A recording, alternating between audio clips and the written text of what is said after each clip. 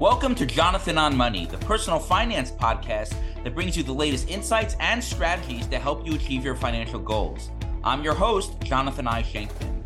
On this podcast, we'll cover everything from investing, financial planning, retirement, and behavioral finance. I'll share advice and practical tips to help you make the most of your money. So whether you're just starting out or looking to take your finances to the next level, Jonathan on Money is here to help. Let's dive into this week's show.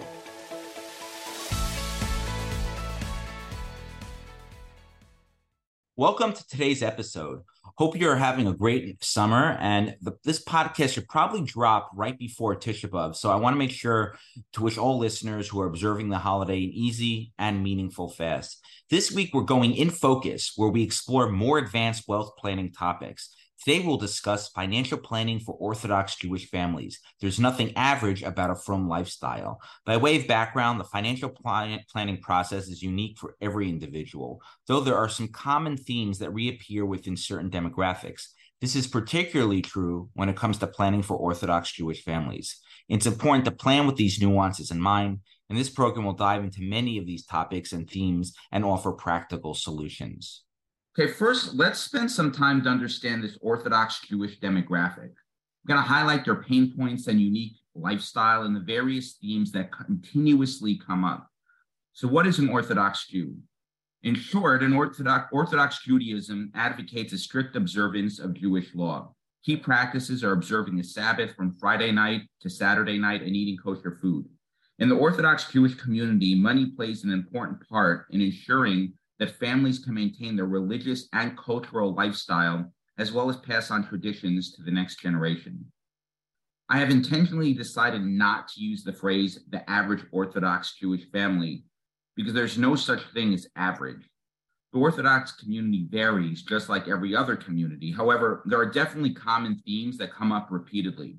Spending some time to understand these themes is an essential first step to proper advice to this demographic. So now let's talk about some of these themes. First is high housing costs. While housing prices vary significantly based on location, it's generally true that predominantly Orthodox Jewish areas tend to be more expensive than their surroundings. The reason for this is that observant Jews look for neighborhoods that have the infrastructure in which they can easily maintain their lifestyle.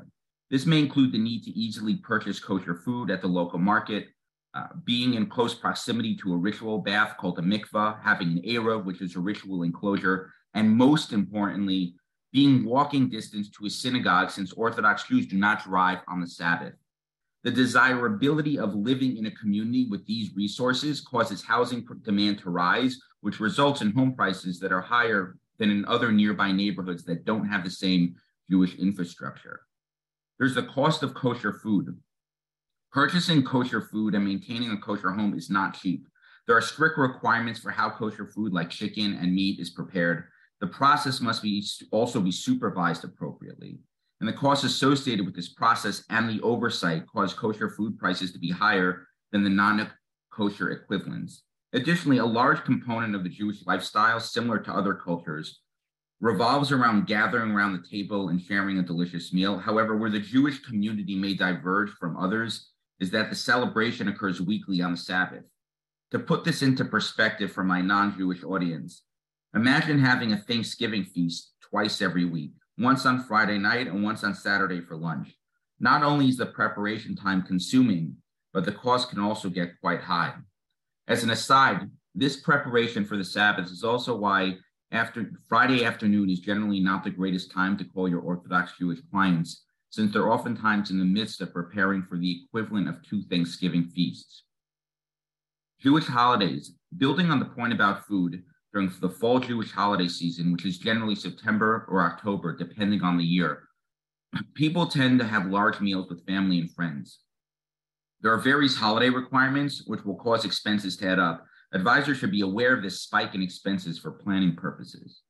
The holiday of Passover in particular, which takes place in the early spring, can be especially expensive because religious Jews adhere to strict guidelines which require them to rid their pantry and refrigerator of most food used during the rest of the year and buy new food that is strictly supervised and appropriate for the holiday of Passover.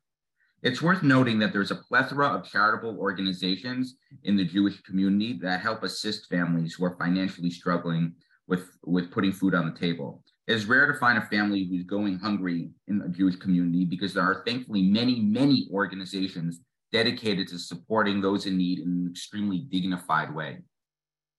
Now would probably be a good time to bring up social pressures, which will come up a few more times throughout this talk. Every community has social pressures that may cause an individual to make bad financial decisions. This is true in the Orthodox community as well. And I could go on about this topic forever and have written extensively about it. But just to give attendees a flavor, I'll give some examples to understand when these pressures arise most frequently. During the holiday season, particularly the holiday of Sukkot and Passover, it's common for some families to want to go away to a hotel where most of the holiday preparation can be done for you. The food is prepared, the rooms are all clean, religious services are organized, and entertainment is provided. If all your friends are going away for Passover, it's natural for some folks to feel left out, and they may want to splurge and go on vacation that they can't actually afford. Another example is when it comes to investing. As I always tell my clients, personal finance is personal. Don't let what your friend is doing influence your own decisions. There are obviously many other examples of this social pressure, but these are just two that come up most often. Another consideration is marriage and children. Orthodox Jews tend to get married on the earlier side. The table illustrates that nearly 50% of modern Orthodox Jews get married before the age of 24. Apparently, I was an old maid when I got married at the ripe old age of 27. This younger age of marriage has obvious consequences when it comes to financial planning. For example, these folks may be less settled in their career or still in university or graduate school, which obviously has an impact on cash flow. Furthermore, children may come into the picture earlier than the average population, which would necessitate getting proper insurance coverage at a younger age. In terms of children, according to data from Statista in 2022, there was an average of 1.94 children under the age of 18 per family in the United States. This is different from Orthodox Jewish families. According to data from the Pew Institute, Orthodox Jewish community has approximately 4.1 children per household. Naturally, there are financial implications of a larger family structure, which present their own unique set of challenges. And here's a quick pro tip. Don't ever ask an Orthodox Jewish family how many children they plan to have. In certain communities, this may be discussed openly. However, in Jewish communities, there's an element of modesty when it comes to family planning, and these types of projections will likely not be discussed openly. A topic related to children is yeshiva tuition. Every parent on this call understands that kids are expensive. We don't need to go into all the cost of raising kids, but for this topic, it's important to understand the additional costs associated with Jewish elementary and high school. These Jewish schools are called yeshivas. As you would see from the table, the overwhelming majority of Orthodox parents find it important to send their kids to Jewish schools. Yeshivas typically teach both secular and religious studies, and the costs may vary substantially based on the school and the geographic location. However, to give you a sense, I have clients that pay between $15,000 to $25,000 for elementary school and $30,000 to $55,000 for high school. And that cost is per child. I will say that again, that cost is tuition for one child every year. Let's run the math just to hit this point home. If a family has 4 kids, as per the Pew Research average, 2 are in elementary school at $25,000 a year per child, and 2 are in high school at $40,000 a year per child. This means the parents need to pay $130,000 per year or more in tuition costs, and that is with after-tax dollars. I won't even discuss camp because the extra tens of thousands of dollars a year is just a rounding error to what I just mentioned. Obviously, for a family that has several children, these expenses can become quite onerous and can impact other areas of life. Let's keep going. So after senior year in high school, it's common for many Orthodox kids to take a gap year in Israel, primarily engaged strictly in religious study. These programs also vary in price and what they offer. In my experience, tuition may be in the range of $25,000 to $35,000 a year, not including flights, transportation costs, and spending money, which can be another $1,000 a month. Many of these programs will offer college credit depending on the institution and the university the student will end up attending when they return to the States.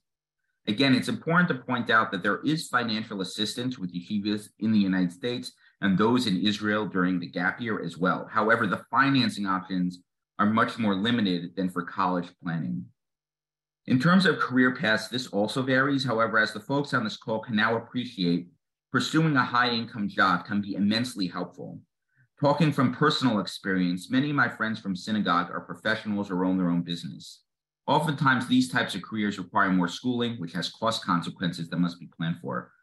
Furthermore, just because an individual has a high-paying career, that doesn't remove all the financial stresses from their lives due to lifestyle creep, which is inflating one's lifestyle as they make more money, so their expenses increase in lockstep with their income. More money doesn't necessarily mean more financial breathing room. It's also very important to note that not everyone in the Orthodox Jewish community is a high earner. Many people are not making enough money, and these families need proper planning as well. And finally, there are also halachic considerations to be aware of. Halachic just means Jewish law, and many Orthodox clients would like to handle their finances just like they handle the rest of their life, which is within a Jewish context.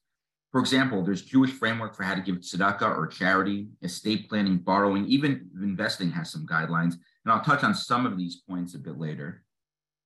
If you look at the data table, being Jewish is extremely important to virtually all Orthodox Jews. It's infused into every aspect of their lives, and the planning needs to start there.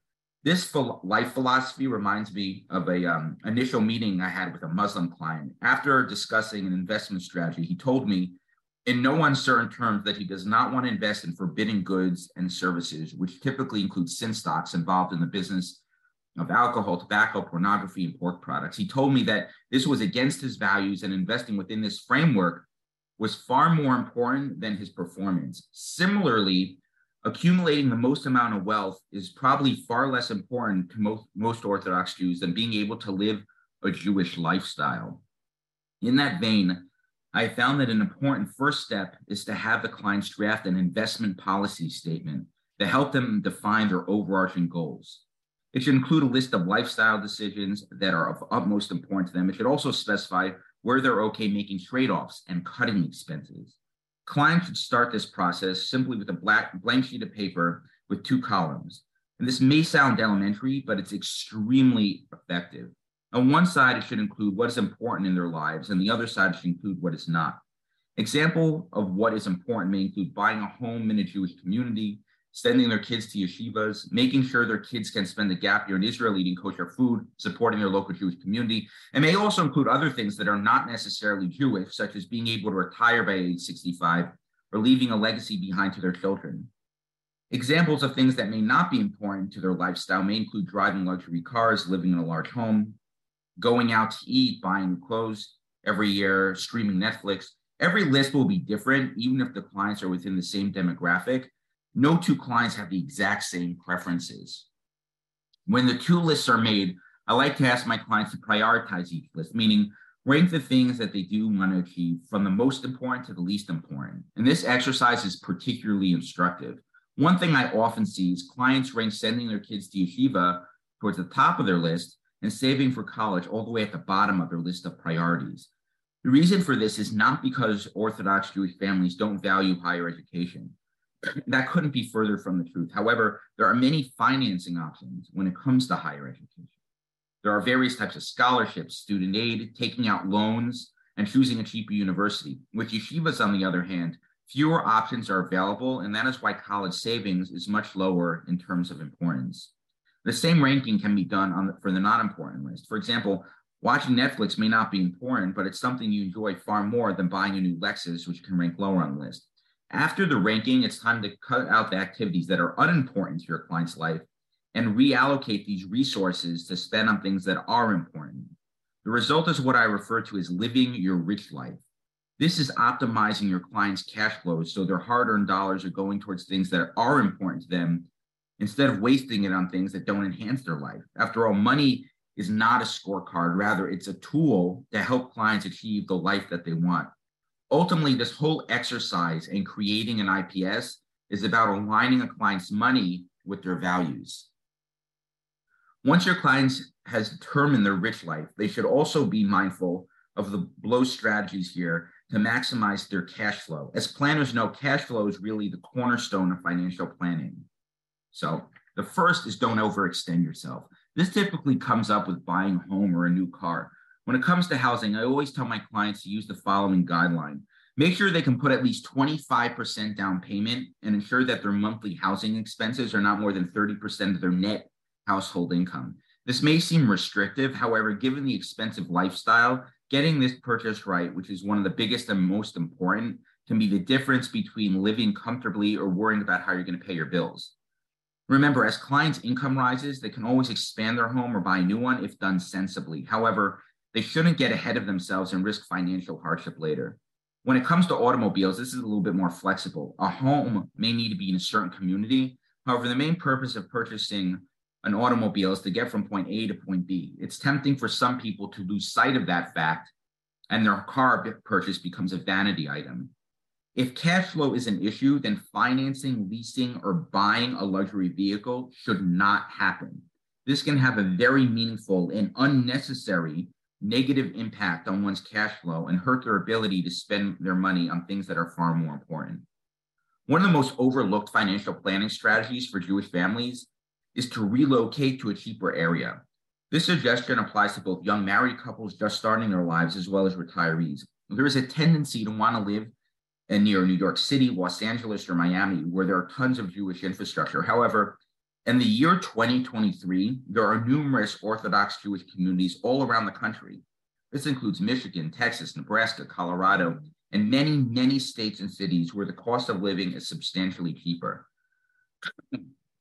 While an advisor may not be able to insist that a client relocate, it's an extremely important part of the planning discussion that comes up often in my own practice. Younger clients may not have decided where they want to settle down, and older clients are looking for where they can spend the next phase of their life.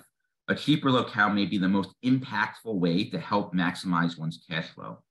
Next is insurance planning. When it comes to insurance, doing a needs analysis to determine proper coverage is essential. However, given the fact pattern I've been describing, I can say with confidence that term insurance makes the most sense for many Orthodox families given their high expenses.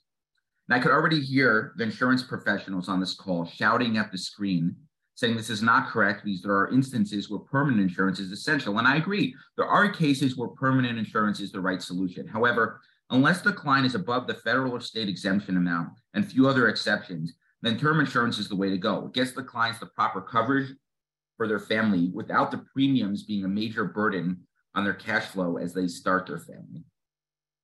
And finally, there's asset location.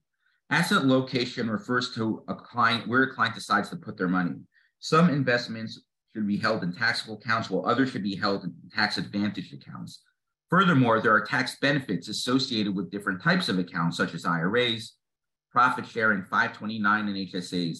This topic can be its own webinar unto itself, which we won't cover in depth today. However, the ability to funnel a client's money into the correct accounts to achieve their goals while minimizing their tax liability can be extremely beneficial to their cash flow as well. Now let's talk about investing, which is the meat and potatoes of my business. When it comes to investing, all the regular best practices apply to Orthodox Jews as they do with other clients. This includes constructing a portfolio that meets your client's goals, a focus on risk management, tax efficiency, and getting the big picture asset allocation correct. One area that I want to emphasize, though, is the behavioral side. And the reason for this is in any tight-knit community, the impacts of groupthink and peer pressure are very real. Groupthink is a psychological phenomenon that occurs within a group of people in which the desire for harmony or conformity in the group results in irrational or dysfunctional decision-making outcome. For example, if all your friends from synagogue are investing in hot real estate deals, you may feel the need to conform and do the same thing, even if it makes no sense. If all your friends are investing in cryptocurrencies, you may feel the need to follow suit. From my own life as an Orthodox Jew, I can attest to the fact that this issue is widespread and is a major factor in why some Orthodox families do not make the most optimal investing decisions. Just because your friend from synagogue or brother-in-law suggests an investment to you does not make it sensible. As any experienced investor knows, one of the keys to successful investing is minimizing your mistakes. In other words, if you avoid losing a lot of money and consistently have small wins, you have a high probability of success. Some strategize to minimize these mistakes, overcome groupthink, and put your Jewish clients on a path to success include: first, keep things simple. Stocks, bonds, and cash should be the only asset classes in 99% of investors' portfolios. Mutual funds or ETFs should be the vehicle of choice to obtain this exposure. To keep things boring, investing should be more similar to watching paint dry than a day at the racetrack. If your client's approach seems to be moving more to the racetrack analogy, then you are veering off course. You got to get the big picture correct. Determine your client's time horizon and structure their portfolio accordingly. Focus on getting the proper weightings to different asset classes, such as stocks, bonds, and cash correct. This drives most of an investor's return. Next, and this is super important, try to get your clients to embrace automation. The best way to overcome groupthink and any form of social pressure is to automate your investment process. This can seamlessly be set up within your 401k, where money goes into your investments every paycheck without any effort. It can also be set up for your taxable accounts with the help of your financial advisor. Finally, most Orthodox families should hire a financial advisor. Finding someone who doesn't have products to sell or strategies to push by his or her employer is key.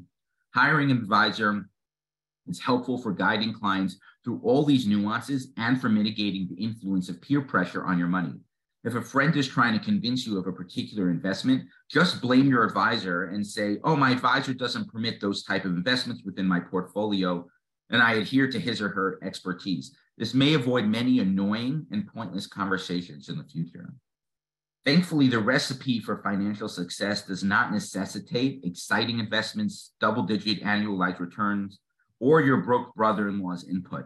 The formula to build and maintain wealth is to spend less than you make, invest your savings in a prudent and sensible manner, and ignore the noise. If you repeat this process for decades and take into consideration the points I just mentioned, your clients will be successful.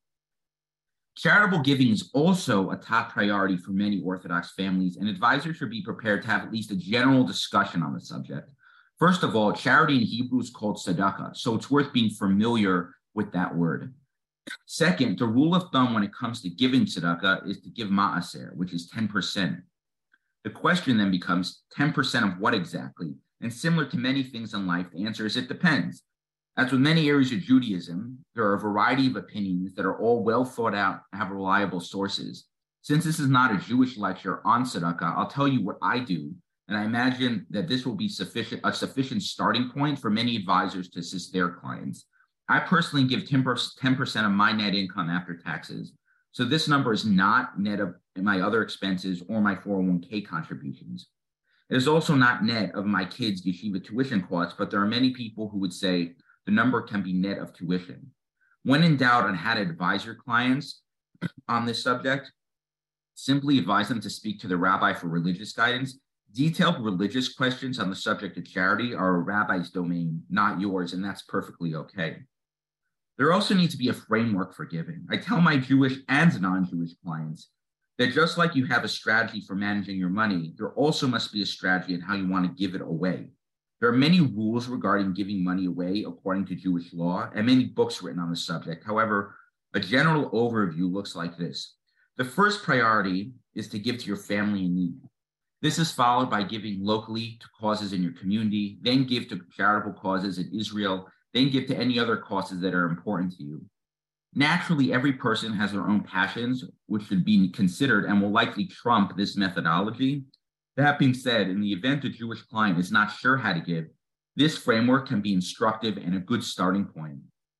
Remember that creative charitable solutions still work for Jewish clients. Utilizing donor advised funds to bunch contributions, CRTs, QCDs, charitable gift annuities, and so many others are wonderful suggestions. Practitioners should not feel that they are limited in this regard when advising Jewish clients. Just to close out this topic, this framework and terminology are helpful when discussing philanthropy with Jewish clients. It's then up to the client to determine which organizations they'd like to contribute or leave a legacy to based on their own personal values. Now let's move to retirement planning. Just like I've mentioned with previous topics, much of the same planning that takes place for other clients will take place for Jewish ones as they approach retirement. This includes planning for long-term care needs, mitigating sequence of returns risk, determining an optimal withdrawal strategy from a client's various accounts, Social Security claiming strategies, and others. However, there are some unique themes that consistently arise in retirement planning with my Orthodox Jewish clients. So let's discuss some of them. And the first is that high expenses still remain. While the cost of yeshiva tuition may be less relevant now, and I say less relevant because many yeshivas will request that grandparents help their children pay for their grandkids' education. The reality is the cost of living can still remain high. The need to eat kosher, celebrate the Sabbath and holidays, and live near a synagogue do not change. Additionally, the cost of healthcare rising as one ages should also be factored in as well. Living near children also comes up frequently. Jewish life is very centered around family and community. As time goes on, their friends from the community will move away to be near their kids, and your clients will likely follow this pattern. Understanding this dynamic is worth planning for well in advance. Moving to Israel, many Jews have the dream of living in Israel, if not full-time, then perhaps part-time. Needless to say, there's a lot of planning involved in such a move, and I would encourage all attendees to listen to my past webinar that discuss some tax and estate planning issues on this topic. While Israel has nationalized healthcare, which may remove some of the stress associated with long-term care planning, finding out the specifics on this and other issues is imperative. The issue of renting versus buying comes up often if a client wants to move to Israel as well. Many popular areas retiring Americans want to live in Israel have a more attractive rental market versus a buying market. Jumping to buy real estate in Israel and all its associated complications is not something that should be done on a whim. Anecdotally, I have many clients who split their time between the US and Israel, and I manage their investment assets. This may be done for a variety of reasons, some of which may be that the US has the safest and most robust capital market system in the world, and the fees associated with an investment advisory relationship are modest relative to other countries. Additionally, the accessibility from the US to markets around the world is broad, and the advice I give relative to firms in other regions of the world may be far more robust and holistic in nature. If your clients are planning to move to Israel part or full-time, it's worth getting a specialist involved to advise them appropriately. Some practical solutions to these other issues include proactively downsizing. Large homes cost more to maintain than smaller ones. Aside from general upkeep costs, the property tax, insurance, and utilities can all be incredibly burdensome for retirees who are living on a fixed income. The sooner one downsizes, the better. The last thing anyone wants is to downsize during unfavorable circumstances. Proactively relocating to a locale where the cost of living is lower. I've brought this up a few times already, but there are plenty of Jewish communities around the country. Not every area costs the same as Long Island, Westchester, or Los Angeles. Retirees should take advantage of this geographic arbitrage. Working longer or part-time, many clients will tell me that they want to retire, visit their grandkids, and spend the rest of their time attending religious lectures. The reality is none of these pursuits are full-time activities. I encourage many clients to continue working if possible. If it's not for the money, it's to keep them socially engaged, mentally sharp, and provide structure to their day. This is true for clients of all backgrounds, but I do have this conversation frequently with my Jewish clientele. The benefits of continuing to work are immense. Finally, let's touch on some Jewish estate planning concepts. This can also be an entire lecture unto itself, but in the essence of time, I'll just give you a high-level overview. According to Jewish law, there are specific guidelines of who inherits your assets. Some of these considerations include son and the son's male descendants inherit a person's estate. If there are no male heirs, your daughter can inherit the estate. If someone has no descendants at all, then his or her father and brothers can inherit. A husband inherits his wife's estate, but not vice versa. A male firstborn is entitled to a double portion. A widow is entitled to have her needs and living facilities provided for in her husband's estate for the rest of her life or until she's remarried. And unmarried daughters are entitled to support and maintenance from her father's estate. Before I get angry questions on how this can even be allowed, please know that I have never had a client follow this exact method of inheritance, since a very simple solution is available through a combination of two documents. One, a will reflecting your intended distribution of your estate drafted in accordance with current civil law, and two, a document called a halachic will or a Jewish will that creates a means of circumventing the biblical inheritance requirements without technically violating them, drafted in accordance with Jewish law.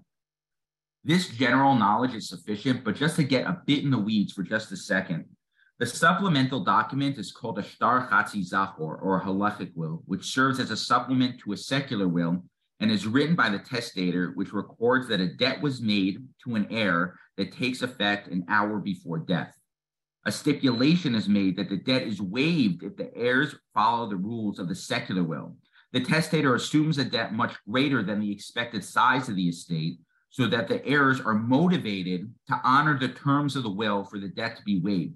This debt is created by the testator accepting symbolic consideration. So, for example, if a son is expecting to receive the entire estate and leave his sister with nothing, he will be faced with a large debt burden that is much larger than his actual inheritance. This will motivate him to relinquish his rights under Jewish law, and everyone will inherit according to the secular will. This is the type of situation where the client should seek out rabbinic guidance to make sure they're executing this document correctly. And a boilerplate document of a halachic will can be found on the Baked In of America website, which I provided here.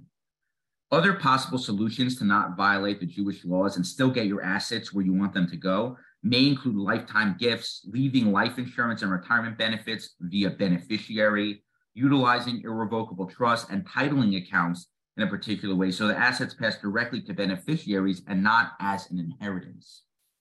Now to discuss just a few more related concepts. There's organ donation, donation of an organ from a living person to save another's life, where the donor's health will not appreciably suffer, is permitted and encouraged in Jewish law. Donation of an organ from a dead person is equally permitted for the same purpose. Healthcare proxy, a healthcare proxy in which you declare that all medical decisions should be in accordance with Jewish law and assign a specific rabbinic authority who is qualified to make these decisions.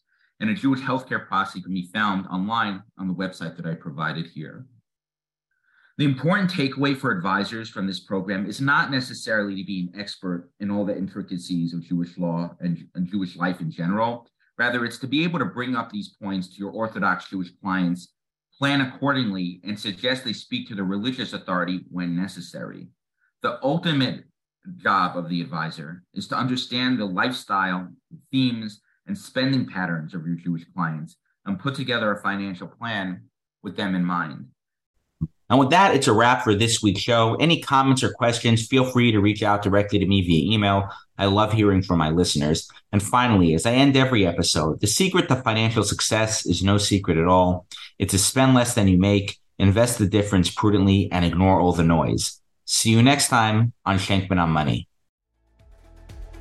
Thank you for joining me on today's episode. I hope you were able to take away a nugget or two to apply to your own life. Make sure to subscribe to this podcast so you can be alerted whenever new episodes drop. If you'd like to submit a question that may be answered in a future show, please email me at jonathan@parkbridgewealth.com.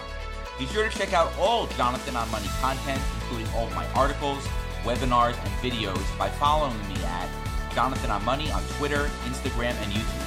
Finally, if you like what you heard today, please rate the show on Apple, Spotify, or wherever you get your podcasts. This helps ensure that other personal finance enthusiasts can find the show as well. Thank you, and catch you on the next episode of Jonathan on Money.